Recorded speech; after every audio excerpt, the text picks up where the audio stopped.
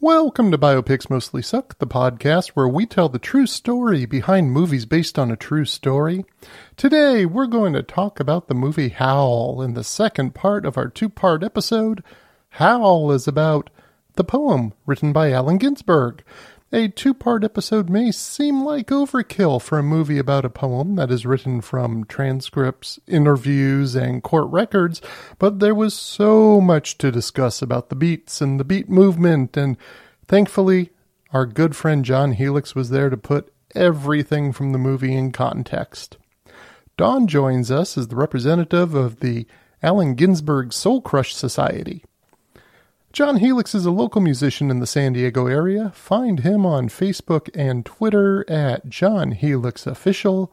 Our good friend Dawn, as you may know, is a political junkie, and what she really wants to plug is for you to just get your ass out and vote, or stay in and fill out your mail-in ballot. Yeah, that's the way to go. Pour yourselves a couple of drinks and Google the judges. Yes, you vote for judges too, and take a good look at the propositions while you're at it. It may take a couple nights and a few rounds of drinks, but before you know it, your ballot will be done. And even if you don't fill out the judges and the school boards, just make sure you get your ballot in for the big ticket items. You know, like president and congressional representative. Is it work? Hell yeah, it's work. Does it matter? Hell yes, it matters. And those who tell you it doesn't have something to gain from your apathy. Don't give them what they're looking for. Voting is your right. And if you don't exercise it, someone else will. And either way, you will have to live with the consequences. And that is a really impassioned and long-winded way of saying, go vote! Previously on Biopics Mostly Suck. Howl is a lamentation. Have we embalmed Howl? I love this film so much. And I love activism that just gets my motor running. What is it I'm missing? Conviction. That's what I hear in Ginsberg is conviction. Soul crush on Ginsberg. It's all of it, blood, shit, piss, cum, the whole thing, all, wrapped up into one. Which I think is a good point to jump off into the obscenity trial.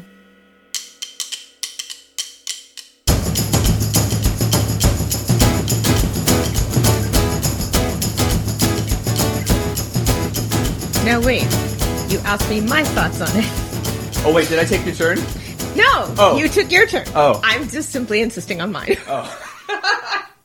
To go back to your questions. With Howl, I don't think that it became stayed or added to the academic compendium in canon.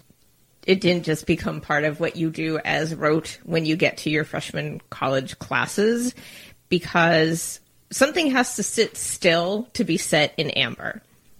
It does not sit still. It is vibrant, it is alive, and without saying it is contrarian, continues to be contrarian to this false social construct of the United States. When people returned from World War II, there was this idea that you have 2.5 kids, a chicken in the pot, a wife at home cooking that chicken in the pot, everyone has a home in the suburbs, and you live the American dream because we have defeated the Nazis. Which sort of sounds good to some people on the surface. I mean, the idea that people have food and shelter and can have a home and a family in and of itself, these are positive things. The fact that they were viewed as only appropriate in that specific context, in that specific construct, is unacceptable, and Howl went against all of those ideas without saying, fuck those ideas. It simply said, these ideas. I agree with Dawn that these are ideas. I think he was always hurt and upset about the Columbia incident. Mm. And I mean, he did go back to Berkeley, And the Columbia incident, are you... What he wrote on the window. And, okay, because you made reference to that, but you didn't... Oh, I'm sorry, yeah. So he wrote some obscenity on the window. There he is again with his obscenity. Those damn foul-mouthed beats, right? Ruining the social fabric of... This is why I love them so much, because when you place them in opposition to the mainstream culture of the time, mainstream culture looks foolish. They look stupid. Mm-hmm. They look thoughtless. What else is going on in literature at this time? Seriously, aside from fucking Truman Capote. Oh, in 55? Sorry? Yeah, no, I'm saying this whole period. I mean, we're going like 48 to, let's say, until you get to... I'm trying to think of major, like, bombshell books or poems. It's like Thomas Pynchon is the next one with V. I can't think of anything interesting going on in literature during this time period. Yeah. More interesting than On the Road, Naked Lunch, and Howl.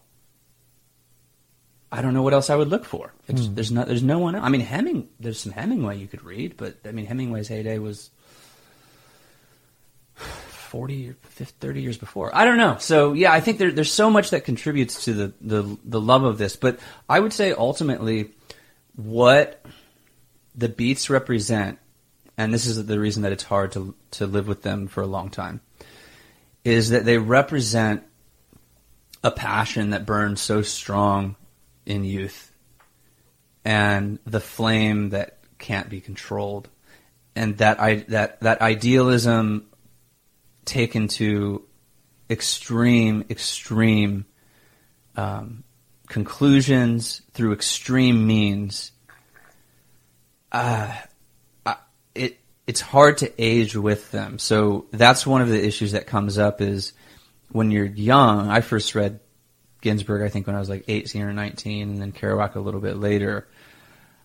I was just enthralled and wrapped up by the energy of it, and now I'm more into the idea of it. I just don't think I don't think my heart's beating as fast as it used to. You know, it's like. Are you saying it's a young man's poem? I'm saying in certain respects it's a young man's poem, but in other respects I think that it is a universal poem that would last. You know, it could be read at any historical juncture, at any age. Mm-hmm. Now, the ideas presented in it were very much going against the establishment. Mm-hmm. How much of that do you think played into the obscenity trial? Or do you think it was all about filthy words? No, I think a lot of it was it went against the strident sense of conformity at the time, which I think goes back to why it's so singular. You look at the Beats and you don't see much else. It marks that moment. You know, there were writers like James Baldwin who was writing in the mid-50s, but people don't see him as part of that moment. Yep. He's seen as a writer whose work is always appreciated and reinterpreted through the current lens, as it is now especially. But there was something about the Beats that it was simply this... And I wonder, looking at through today's lens, was part of it that it was so offensive because these were white men who had the opportunity of privilege if they only conformed.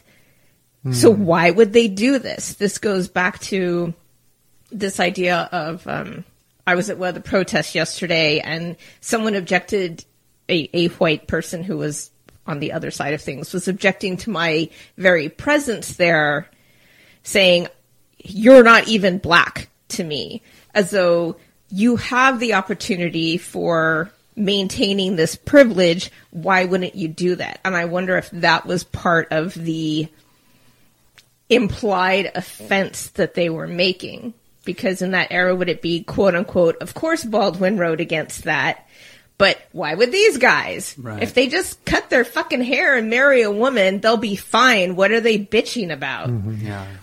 And also, you know, Kerouac and Ginsberg, but Kerouac especially, if we want to talk about, you know, the Beats' treatment of women is about as atrocious as you can find. But the really interesting thing is their absolute embracing and celebration of black culture in the United States. And it was Kerouac and Ginsberg who were in the jazz clubs listening to Charlie Parker. They were there, and Kerouac put a lot of them in his books and was like promoting their music. And I still think that they are thinking ahead of where we are now.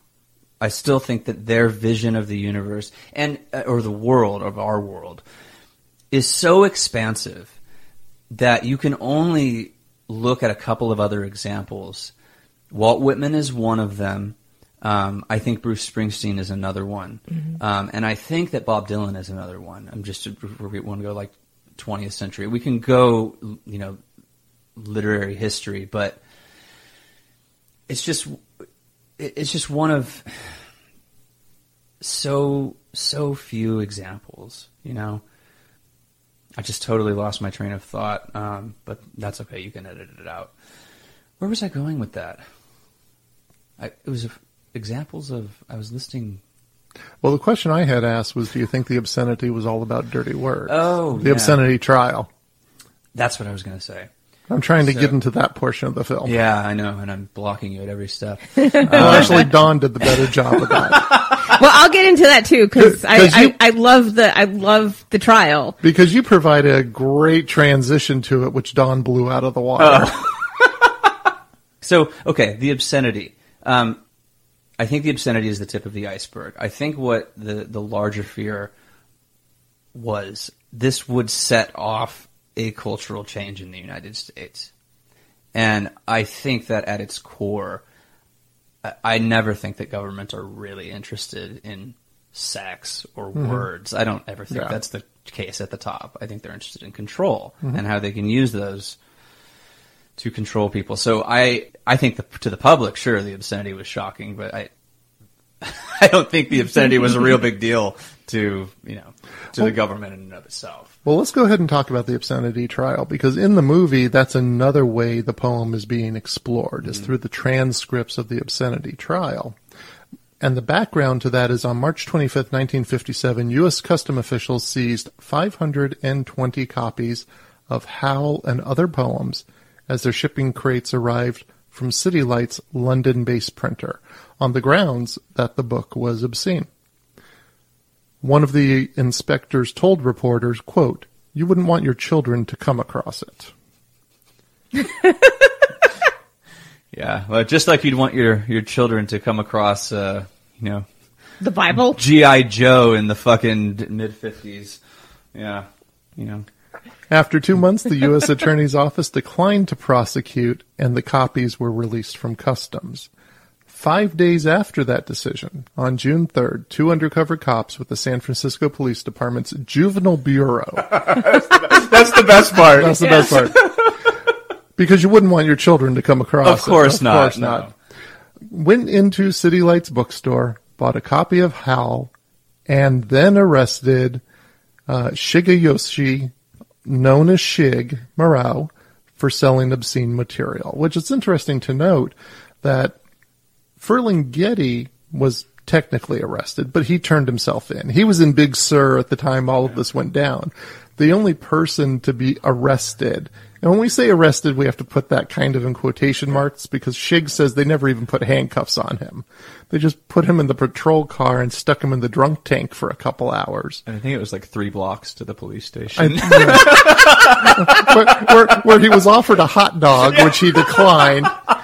And then when Shig writes about this, the most vivid thing he puts in there is also kind of obscene, because Shig says when he was released on bail, which was paid by the ACLU, American Civil Liberties Union, he's walking out of the station and he overhears 2 officers talking. Yeah.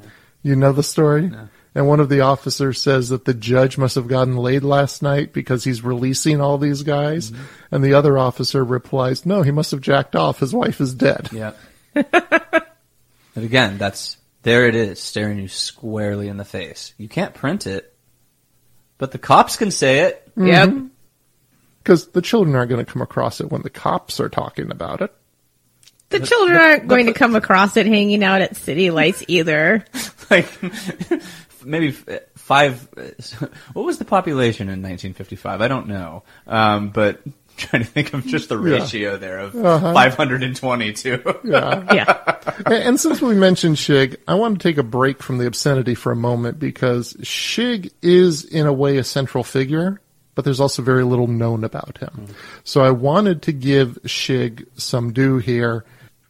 Now, Shig was a clerk early on in City Lights history, and he was promoted after a couple years to being the manager of City Lights bookstore.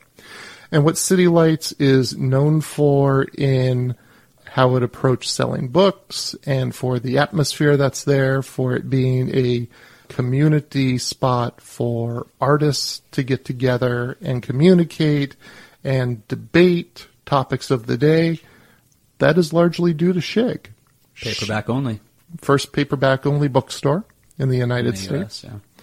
And Shig is the person who set that tone for the store. Once Hal was released, Ferlinghetti was making plenty of money from the publishing side and paid very little attention to what was happening at City Lights bookstore. And it was also well known that Shig really didn't care much about finances or business or worrying about books walking out of the store. In fact, when homeless people put books under their jacket and walked out, if another customer brought it to Shig's attention, Shig would just say, "It's okay, he's family."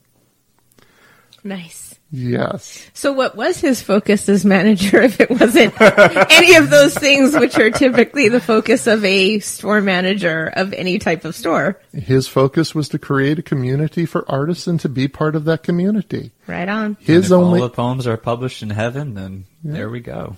And he just wanted a quiet life of reading poetry, because he didn't write too much.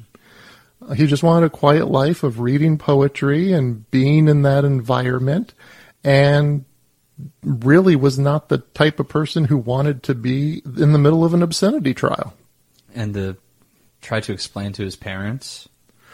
There was also a communication problem because He wasn't fluent in Japanese speaking, and oh man, he could not explain. They were just, I think his parents were happy just that he wasn't going to jail. yes, Oh, But he couldn't, he actually went and he could not transmit that information of why.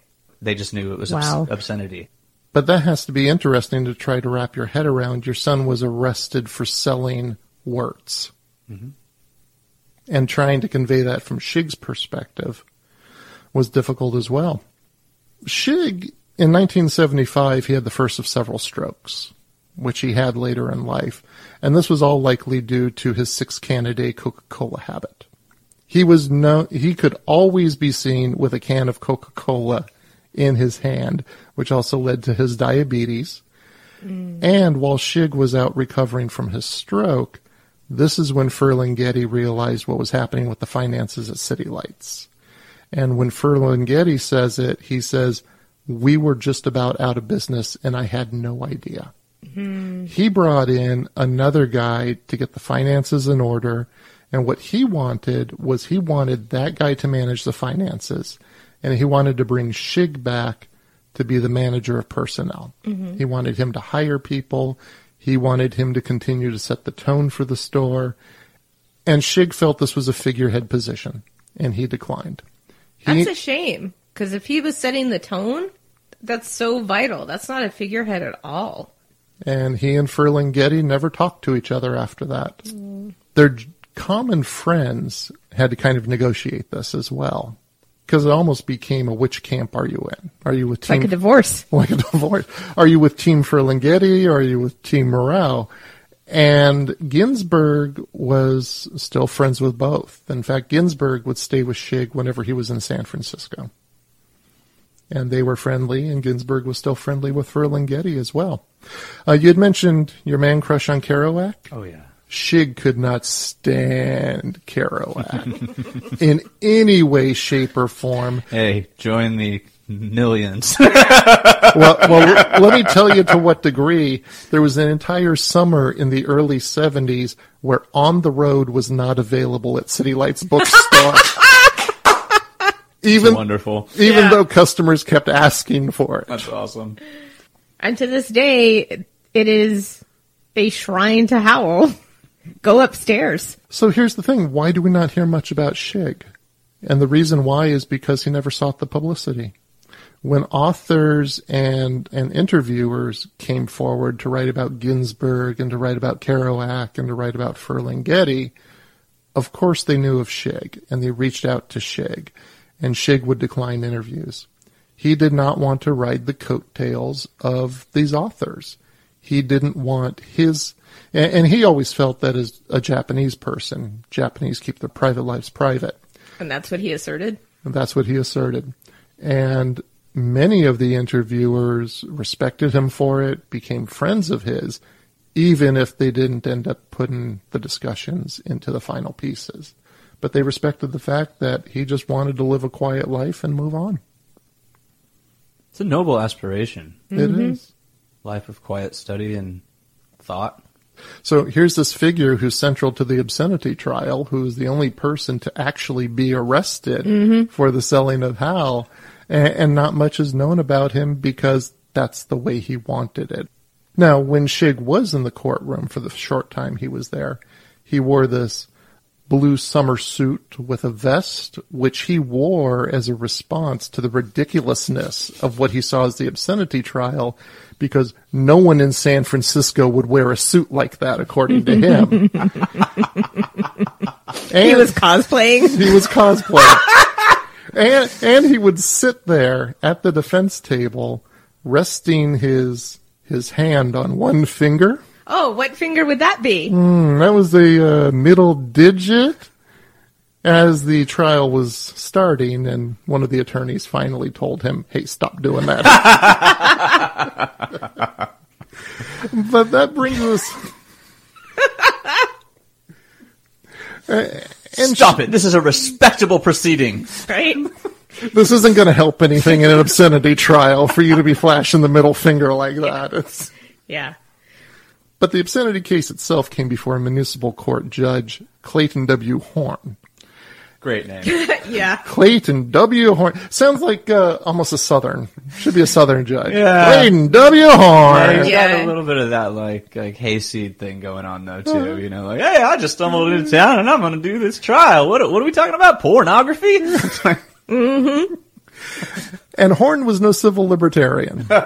One of the city's 4 police magistrates and a regular Sunday school teacher he was. And he had recently caused a stir by sentencing 5 women guilty of shoplifting to go see the movie The 10 Commandments and write reports on the moral lessons afterwards. Hence the culture of the time. Yes. Now, Don, you have some background on how things came to trial and what Ferlinghetti put in place for that to happen. Because this wasn't an accident that it was brought to trial. No, and Lawrence Ferlinghetti really wanted to ensure the expansion of protections under the First Amendment, that works that are creative are not going to be subject to obscenity laws, pornography laws, arbitrarily, and for the sake of conforming to all the things that we've talked about, this certain specific sense of what American literature is and what is proper, what is appropriate for any person to read. So he had Howell shipped internationally and made sure that it was known so that the law enforcement arm of the Postal Service could capture that box of shipment from London so that there would be that potential to have a legal challenge to it. He had worked heavily with local attorneys, including the ACLU, and had a plan in place with the understanding that at some point, either through the shipment of or the sale of Howell, that there would be a trial based on the obscenity laws, and they would be able to address protections of creative writing under the First Amendment. So there was a deep foundational plan in place for addressing this. This wasn't, they walked in, it was a sting, and everyone was taken by surprise. Ferlinghetti and people working with him were well prepared for this to happen. And I mean, this is a strategy used in civil rights challenges. We've heard about this in other contexts. And he embraced this strategy, and they had all the tactics in place, and everything was there. They were ready when Shig got arrested for what happened next. And the ACLU lawyers, if I remember, were gung-ho. They were gung-ho. I mean, just the fact that they got him out of the jail in 2 hours. Oh, yeah. They were ready. Yeah. I mean, no, they were prepared, but I if I remember I remember one of the lawyers had a particular kind of like fervid approach to the case. Mm-hmm. They were believers, right? They were believers, yeah. I mean, Yeah, you got to be an ACLU lawyer, but these guys especially, they have people with very specific specialties, and man, those guys come out teeth bared, claws out, and fully armed with every tidbit of information, fact, law, code that they need. They were good to go. And as ready as they may have been, it wasn't a big fight that was being brought to them by the prosecution, because the prosecuting attorney was Ralph McIntosh, and the only thing he was bringing forward was there were dirty words. Ew, it's icky! And his approach was to have the dirty words repeated in court, which I've always found this to be interesting from people who are fighting obscenity. It's like, in the 80s, there was a group called the Parents Television Council. Mm-hmm. And Parents Music Resource Center. PMRC. PMRC. And the Parents Television Council would just, oh no, it was in the 90s, because this is the time of NYPD Blue. Okay. And they were losing their shit over okay. Dennis Fran's naked body. They were because he losing, was flabby. Because remember, networks were competing with cable channels, so there was a broadening of what could be presented, and those limits were being pushed in some ways. And the Parents Television Council would complain about deaths or drug use or nakedness or sex that was shown on TV. But much like Macintosh's approach, they would have a page on their website showing clips of what they're complaining about. And I always thought, this is a strange approach, because if you don't like it, why are you presenting it? Oh, but you're making well? the assumption that they actually really do not like it. Mm-hmm. They love it. So mm-hmm. I decided to try an experiment. I went on their contact page, and I remember this. I let them know that my parents don't let me watch these things, but kids at school keep talking about them, and I'm so happy that you have this available on your website so I can see what my friends are talking about. Signed, Billy, age 10. The next week I went back and took a look at the website. It was gone. I don't know if I had an impact. You crashed it! You broke the Parents Council. It was gone. You have just destroyed the familial fabric that has held this country together. And that page was just, you couldn't see the samples of what they were complaining about. They would only have them described in paragraph form now.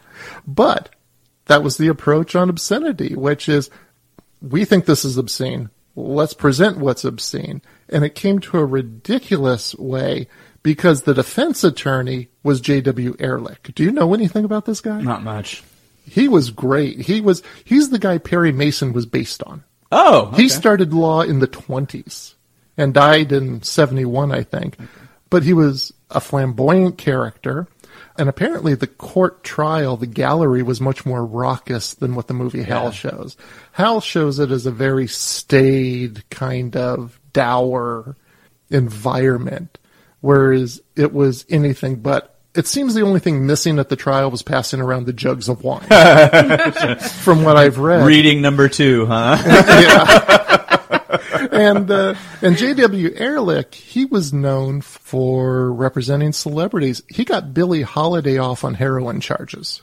Wow. In San Francisco. She was with her boyfriend at the time. They were staying at the Mark Twain Hotel. And in the trial, Ehrlich just had to point out that the chief of police and Billie Holiday's boyfriend had been in touch with each other over the past year. And she got off on the charges. So he had a long line of celebrities who he represented, and as one obituary put it, a long line of women who were accused of killing their husbands.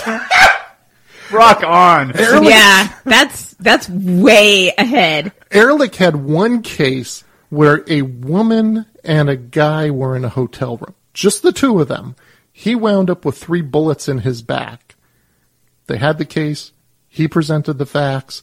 The jury came back with a not guilty verdict in 13 minutes. 13 minutes! That's impressive.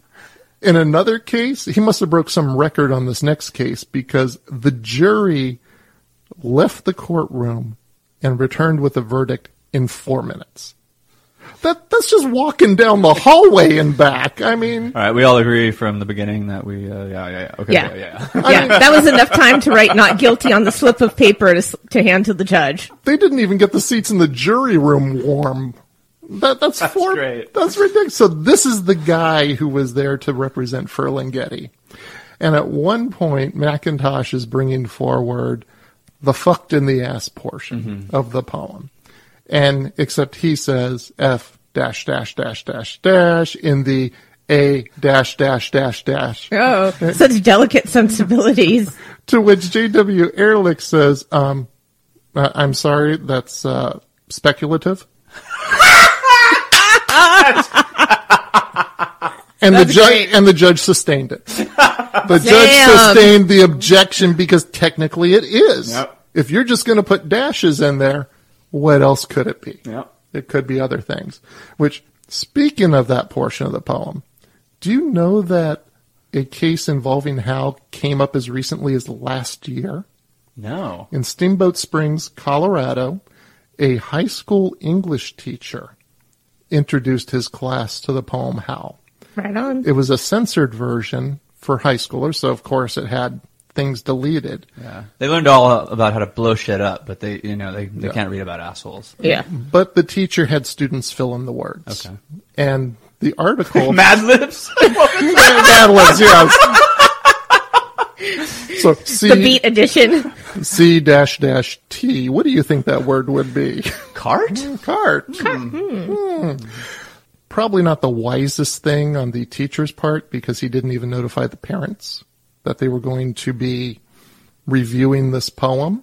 It's a high school literature class. It's a high school literature class, but it came about because a religious parent was upset that his daughter had to read these things. And of what religion might that parent be? Christian religion. And of what denomination and of what type? You know, I'm not sure. I'm not sure on that one. But the Liberty Foundation represented... Oh, evangelical. Ah, there we go. There you go. I would never have guessed that. Not in a million years would I have ever have guessed. I'm that shocked. An evangelical Christian would be opposed to Howell. I just can't even imagine that. Even though Ginsburg knew the Bible better than 99% of them. Sorry.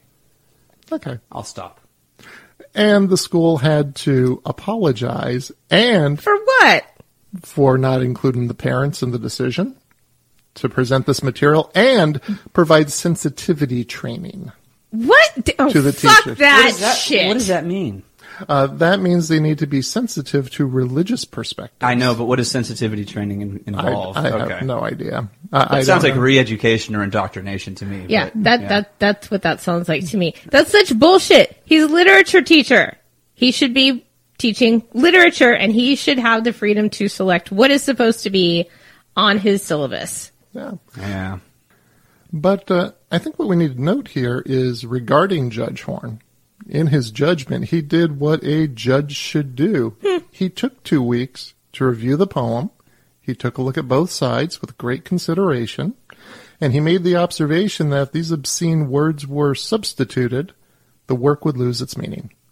Judge Horn ruled that if this book were banned or deemed obscene, that it would, quote, destroy our freedoms of speech and press. And therefore, he deemed it to not be obscene, and charges were dropped. That's fantastic. Mm-hmm. And one of the things I thought was really interesting that they included in the movie were the portions of the transcripts where they were talking about, well, I don't understand it. And they were getting those quotes from literature professors But that was that was the core argument from the prosecution was it can't be understood, so therefore it must be obscene. But that's part of the joy of works like this. I mean, even the three of us have very different experiences with Howl and with how we interpret it and how we experience it.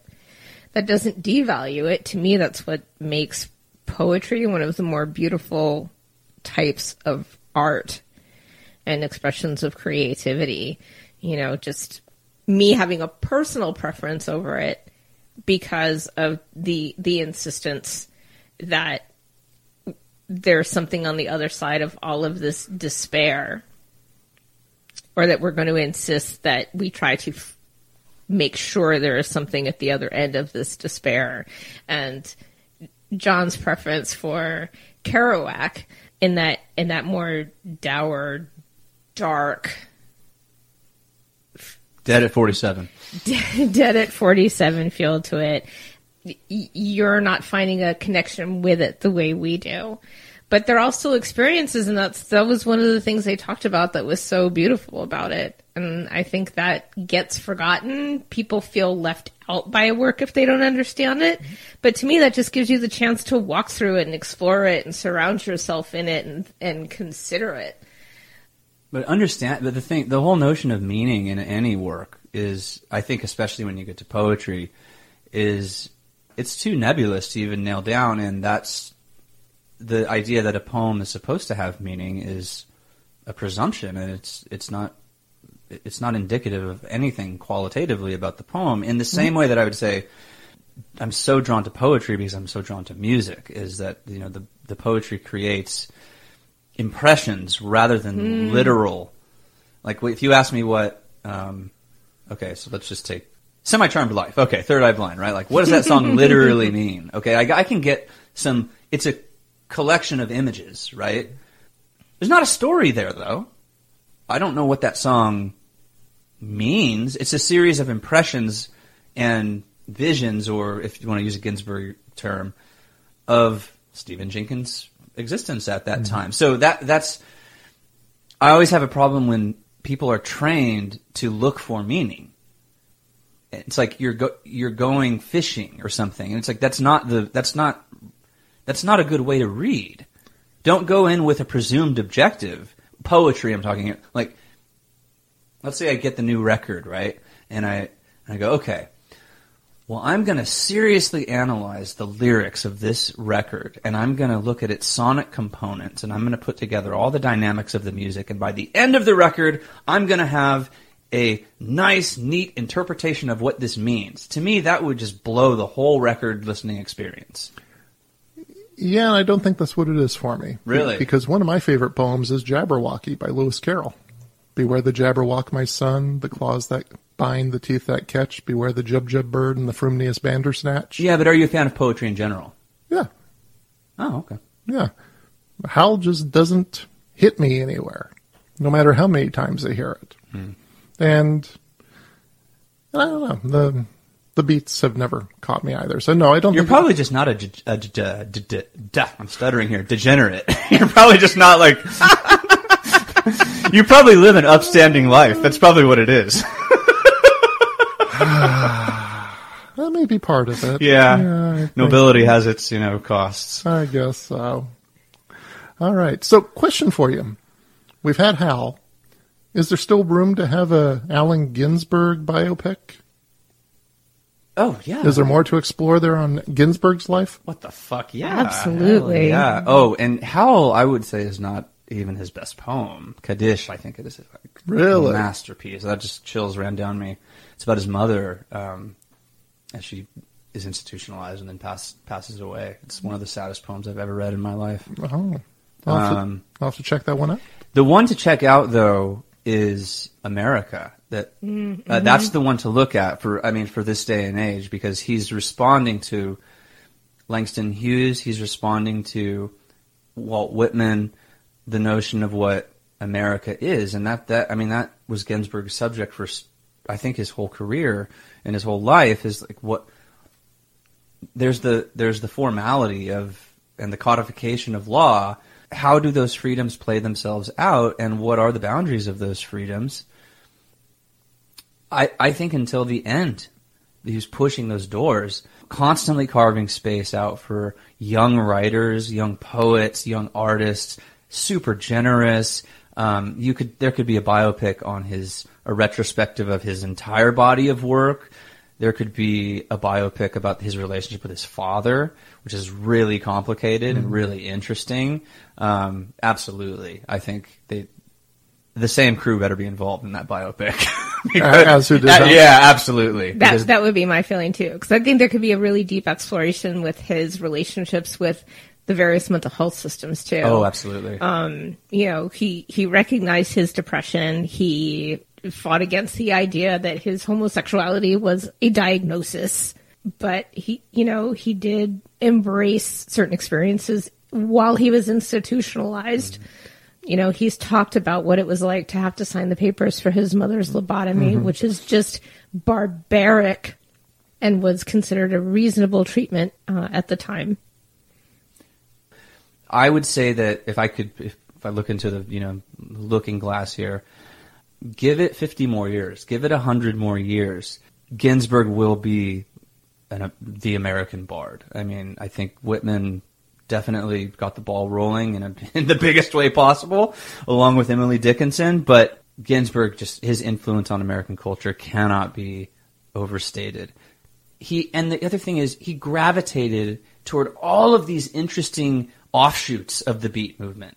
The Merry Pranksters and Ken Kesey. The Beatles come to town. He wants to be a part of that. He's so involved in all of these phenomena that pop up and disrupt the culture and shift it in some way. He's always there. And I think it would be a fabulous, very long biopic. Interesting, because until you said that, I never thought of the Beatles having a connection to the Beat movement. That's where But now that you talk about that, it makes sense. Oh yeah, and Kerouac writes about this extensively. Kerouac hated the Beatles. He says, you will note the change in the spelling of their name. He wrote that in a letter to, I think, Ginsberg or Cassidy, because Kerouac came up with the whole notion of beat, and it's an interesting idea to think about. It's not just beat as in tired. It's beat, which comes from the Bible of Beatitudes and blessed. It has the beatnik, Sputnik connotation to it.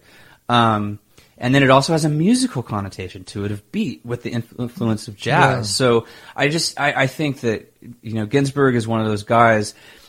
To me, Kerouac has kind of been studied and totalized in a way.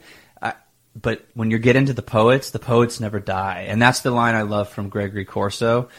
He says, here's the thing, you can have a Jim Morrison, you can have a Bob Dylan. He goes, but look, this is what the poets know. The poets know this. They're with the kings and the emperors. The other ones, the musicians, they're the minstrels. And no wise king wants to sit and listen to refrain. No wise king wants to sit and listen to a chorus. You want something that is expansive and beyond your capacity of thinking, and something that pushes you. And this ties back into Platonic notions of philosopher kings ruling and all of that. But it's a really good line by Corso. Why do you want to be a poet? And it's a dismissal of, it's a really fine line between, or it's not a fine line, a sharp line between pop culture ephemera and things that will stay. And I would say Ginsberg is squarely in that category. The Doors, I don't know if they're going to be around in 100 years. Yeah. I don't know if, and people probably still will listen to Dylan in 100 years. Ginsberg will be around in 100 years. Mm-hmm. And I do think to a certain extent, whether intended or not, Kerouac was put in amber because he has been so teased apart and so identified with that movement. And honestly, he's a little precious about the whole thing. He was a bit precious about it. Yeah. And I think in part because he was a bit precious about it. And even if it was to protect the integrity of what they were working on or whatever his argument was, once you engage in the system that is analyzing you, you allow yourself to become put in amber. And that's what everyone... And Ginsberg didn't do that. No, he engaged with the world. Yep. And it's a good point, because Kerouac largely, he stopped writing after On the Road came out, 57. He was done with the whole, he was done with everything by like 58, 59. He didn't renounce the beat movement, but he would go on, William F. Have you seen those interviews with Kerouac with William F. Buckley? No. They're the best. So Kerouac took a bizarre conservative turn in his later years, like a hyper conservative. It was just weird. But he would go on Buckley's show, and it wasn't conservative in the sense that Buckley was conservative, like crypto Nazi, you know what I mean? But he would show up like after 3 days of, I mean, Kerouac was a bad alcoholic, right? And he would fall asleep on Buckley's show. He was so uninterested in the conversation because the conversation was so low. Like Buckley would ask him these questions that were just, it was like fly swatting. And Kerouac was, I mean, he's drunk out of his mind. He sits back and he's nodding off. Ginsberg was at those tapings, and you can see Kerouac, and he's sitting there, and he starts talking about Ginsberg, and he goes, Ginsberg. And you look, and then the shot cuts to Ginsberg in the audience, and Ginsberg has this look of intense concern for Kerouac on his face. And that, to me, epitomizes the man. Here's someone who's being abused by one of his best friends, and he's looking at the friend with utter concern. Can't trap that guy in amber. No way. Wow. He's dynamic. He's a force. He's a poet. It's a true poet. Through and through.